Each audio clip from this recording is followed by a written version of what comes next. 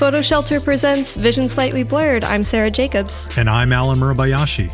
Alan, I am kind of a Bond fan. Me too. Good, yes. Especially a Daniel Craig fan. Love him as Bond. And the final one with him in it has just come out. And you found a great article about the still photographer that was on set, photographer Nicola Dove. She took photos for the marketing purposes of the movie, and still set photographers is a niche part of photography that I have always been super interested in. It takes years to build out a portfolio and to become reputable within that industry. It's a real niche. She's been in the business for 20 years. You found that she has 45 credits on IMDb. I mean, she's photographed a number of movies, and it sounds like she just had an incredible time on the set of No Time to Die. So my buddy Cary Fukunaga was the director for the film, so a bunch of friends went out to go see it on Thursday, which was the preview opening night last week. Had a great time. And, you know, the amazing thing about watching the movie and then sort of comparing it to the stills is how similar kind of the whole look and feel of Nicola's stills are to the actual movie. And so I think she did a fantastic job. Of course, she is on set. Originally, still photographers on movie sets would put their cameras into camera blimps to make them completely silent. But nowadays, of course, with mirrorless cameras, a lot of photographers don't need to do that anymore. They just put them into silent mode. I don't know what types of cameras Nicola is using, but I will say that her stills from this movie are fantastic. She started an online course called the Film Stills Academy. So if you want to learn more about shooting on movie sets from Nicola and some of her friends who are also in the industry, you can check that out. We'll have that link on our blog at blog.photoshelter.com. And the other use case that I found for the marketing images, of course, is on news pieces. And on Condé Nast Traveler, there's a cool piece entitled No Time to Die, director Cary Fukunaga on bringing James Bond to Italy, Jamaica, and more. So they visited a lot of these iconic travel destinations that Bond has visited through many movies. But the opening image is set in Cuba. It's actually a set in London. But it's such a great photo. It really kind of shows that theatrical lighting and shows you what you can do if you're in the right place at the right time on set, just like with any other photography. Absolutely. I had the opportunity of interviewing still set photographer Justin Lubin a couple of years ago. He was the set photographer on Get Out. And I mean, the job just sounds so cool. You get to kind of be a fly on the wall of these sets, watch the actors make magic and the directors make magic. It just seems like a great job. I'm sure it's pretty grueling too, because you're probably on set for the entire time that they're shooting in a given day, which could be, 16 hours a day. And some of these shoots are, 60, 90 days. So I'm sure it's exhausting, but it must be really cool to see everything come together and know that you have that behind the scenes look at everything. So congratulations to Nicola. Great job. Congratulations to Daniel Craig and Cary Fukunaga. Love the movie. Everyone go see it in the theater. We came across a tweet by the African Women in Photography account about a blatant case of plagiarism. The AF Women in Photo account tweeted, quote, "And in another case of theft, photographer Andrea Sacchetti is showing work at the Milan Photo Festival that looks eerily similar to Aida Mulina's work. Inspiration is one thing, but plagiarism is just unacceptable." So let me tell you a little bit about Aida Mulina. She's an artist photographer based in Addis Ababa, Ethiopia. She's had an illustrious career. She graduated from Howard University, actually grew up in Canada, and worked at the Washington Post as a photojournalist. Her work is a part of the permanent collection at the MoMA and at the Smithsonian's National Museum of African Art, among other museums.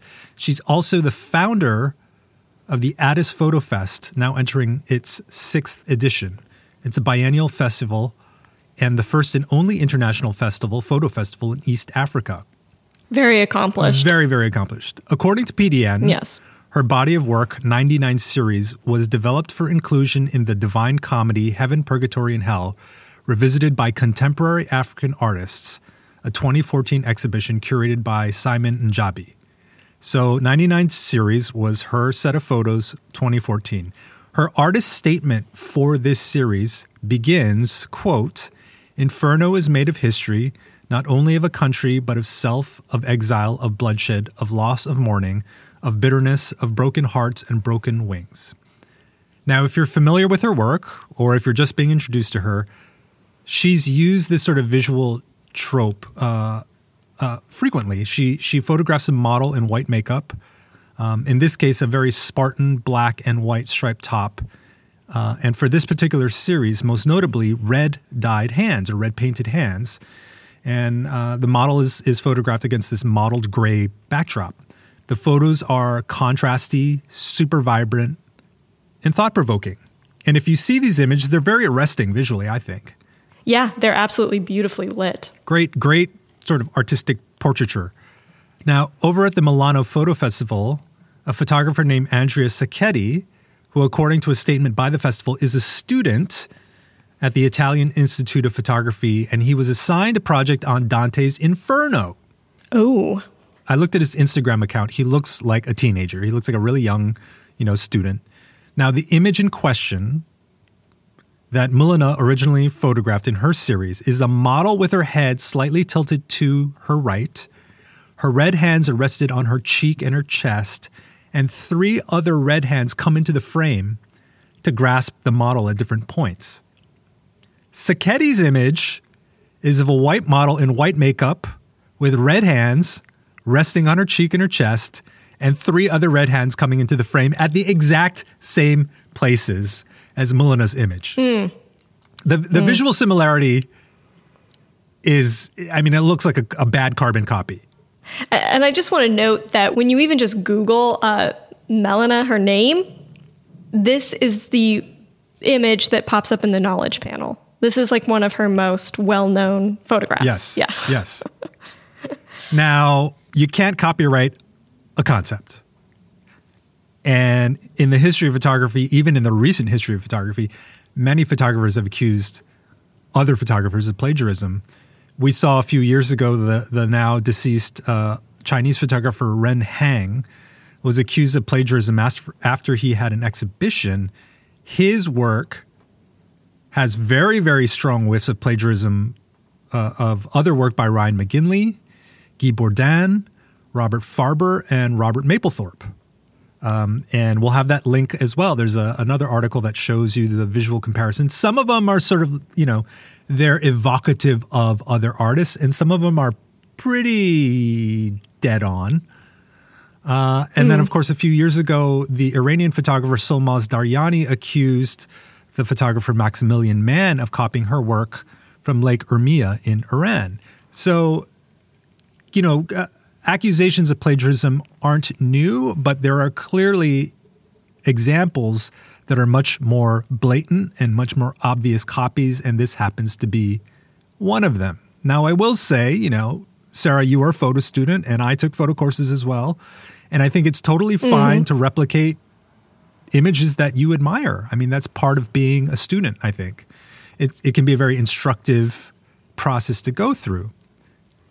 But I draw a line when you take your really poor carbon copy and enter it into a festival or an exhibition without explicitly stating what the source material was, or without explicitly saying that this is an homage. It's crazy how similar these images are. Yeah, I think what's the most striking, of course, other than the use of the paint on the skin, the white and the red paint on the skin, really is the placement of the hands. Yeah. It is basically identical.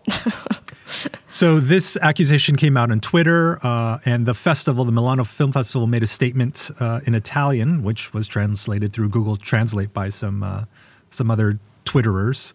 And they said, quote, "It is also true that Sacchetti had to indicate the inspiration for Aida Milana's image, but there was no will to plagiarize against such a prestigious author, and we know that the young photographer has already apologized to the author."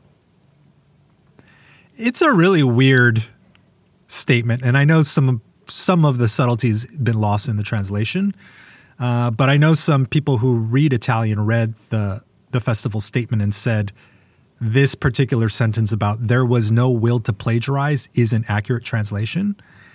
And I just don't see how that isn't. I just don't see how that could possibly be true. This is clearly a copy of Molina's work. Right, especially because we know that the subject matter, like the concept, right, was supposed to be the same, Dante's Inferno, combined with just the actual aesthetic of the image. So I don't know that I fully criticize Sacchetti for copying the image because, again, I think a lot of people do that when they're students. I think he made a critical mistake in having it be a part of the exhibition, but I also think the festival organizers have a ton of egg on their face and have done the wrong thing here. I think what they should have done once they were made aware that this was a copy of another artist's work was to remove the image from the festival. And they should have released a statement indicating that it was copied from Aida Molina, rather than saying, no, plagiarism was intended. Yeah, and that would have been a better look because on top of all of this, there even is, the criticism of the event organizer not even knowing Molina's work or of it, and when she is such a prestiged photographer. Yeah, and I don't expect every festival organizer to know every photographer out there, but it is a case that when it's brought to your attention that you shouldn't sort of go into this weird deniability and try to gaslight your audience. And it also says, well, maybe you need more diversity in your festival jury or advisors so that you're aware of other work that's going on around the world. Alan, did you have a chance this week to read the New York Times article, Who is the Bad Art Friend? No. Okay. It is a very, very fascinating account of two writers that were a part of a same Facebook group, and one accuses the other of plagiarism, basing a short story off of her own life. Oh, wow. And it goes to court because of plagiarism and copyright and all that. And I kept thinking as I read it, I wonder what the equivalent within the photo world of this would look like or be. And it is kind of, in some ways, this is slightly similar. So go read it. Everyone listening should go read it. It's incredibly interesting. And the photographer Laura Larmo, who's actually living in Italy, tweeted, quote, What I find so unfathomable is that the festival, even after being caught in the mess, didn't bother to find out more about Molina, even though they pretend to show their appreciation talking about, quote, valued artists. They clearly didn't because they act as if the issue was one image only. Sacchetti had a series of images using this same sort of white painted model with the red hands. He presented his work as a series of diptychs, but again, it's Inferno. The visual similarities are indisputable, and it's just a really, really unfortunate case. Now, I came across a response by Aida Molina. She published a video response on Twitter, and she said, I take this quite personally, not just for me, but imagine for other photographers and other artists who nobody knows or who are trying to come up, who face the similar challenges. So with that said, from me, it's still a conversation that needs to continue. Just because there's been one post shared and a couple messages sent, it's not the end of the conversation. And I do believe having a clear and concise sort of unpacking of what has gone down, I think this is quite relevant. Gotta agree with her. I mean, this is one specific instance, but of course this has happened multiple times, and it shouldn't be the case that a student backed by a festival get away with such blatant plagiarism. And again, this is not it sort of looks like, and so it could kind of be inspired by, look at the images. And I think most people will agree that they are way too similar to be any sort of coincidence or way too similar to be any sort of homage. You came across on Twitter photographer Virginia Hanasick, who tweeted a very cool visual representation of the watershed that drains through Louisiana. And she was reminding people, that southern Louisiana is still recovering from Hurricane Ida. We've seen a lot of print sales within the past couple years, but this one is there's some pretty beautiful photographs, and it is Photographs for Louisiana. It's a fundraiser that ends this coming Wednesday, October 13th. They're selling prints that are 8x12 for $150, and there's honestly some great names on the roster, including Alex Soth, Stacy Kranitz, Sam Euclid, and many others. There's a luscious photo of greenery and with a low sun in the sky by Devin Lunsford. A bunch of different photos that would be great hanging on your wall. And you support kind of climate resiliency for South Louisiana. On that website, photographsforlouisiana.com, there's a statement that says, quote, "On average, a football field worth of Louisiana's coastline disappears into the Gulf of Mexico every 100 minutes. That's unbelievable. When Hurricane Ida made landfall on August 29, 2021, the state had already lost nearly 2,000 miles of land, an area approximately the size of the state of Delaware. The loss of these wetlands, a natural hurricane protection system, is due in part to the leveeing of the Mississippi River, the creation of pipelines and shipping canals for the fossil fuel industry, and sea level rise brought on by climate change. Photographs for Louisiana, a print sale featuring the work of 26 photographers, seeks to raise funds for ongoing recovery efforts and a more equitable climate future across South Louisiana. All proceeds will benefit the work of Imagine Waterworks, Gulf Coast Center for Law and Policy, and Bayou Fund. Fantastic cause.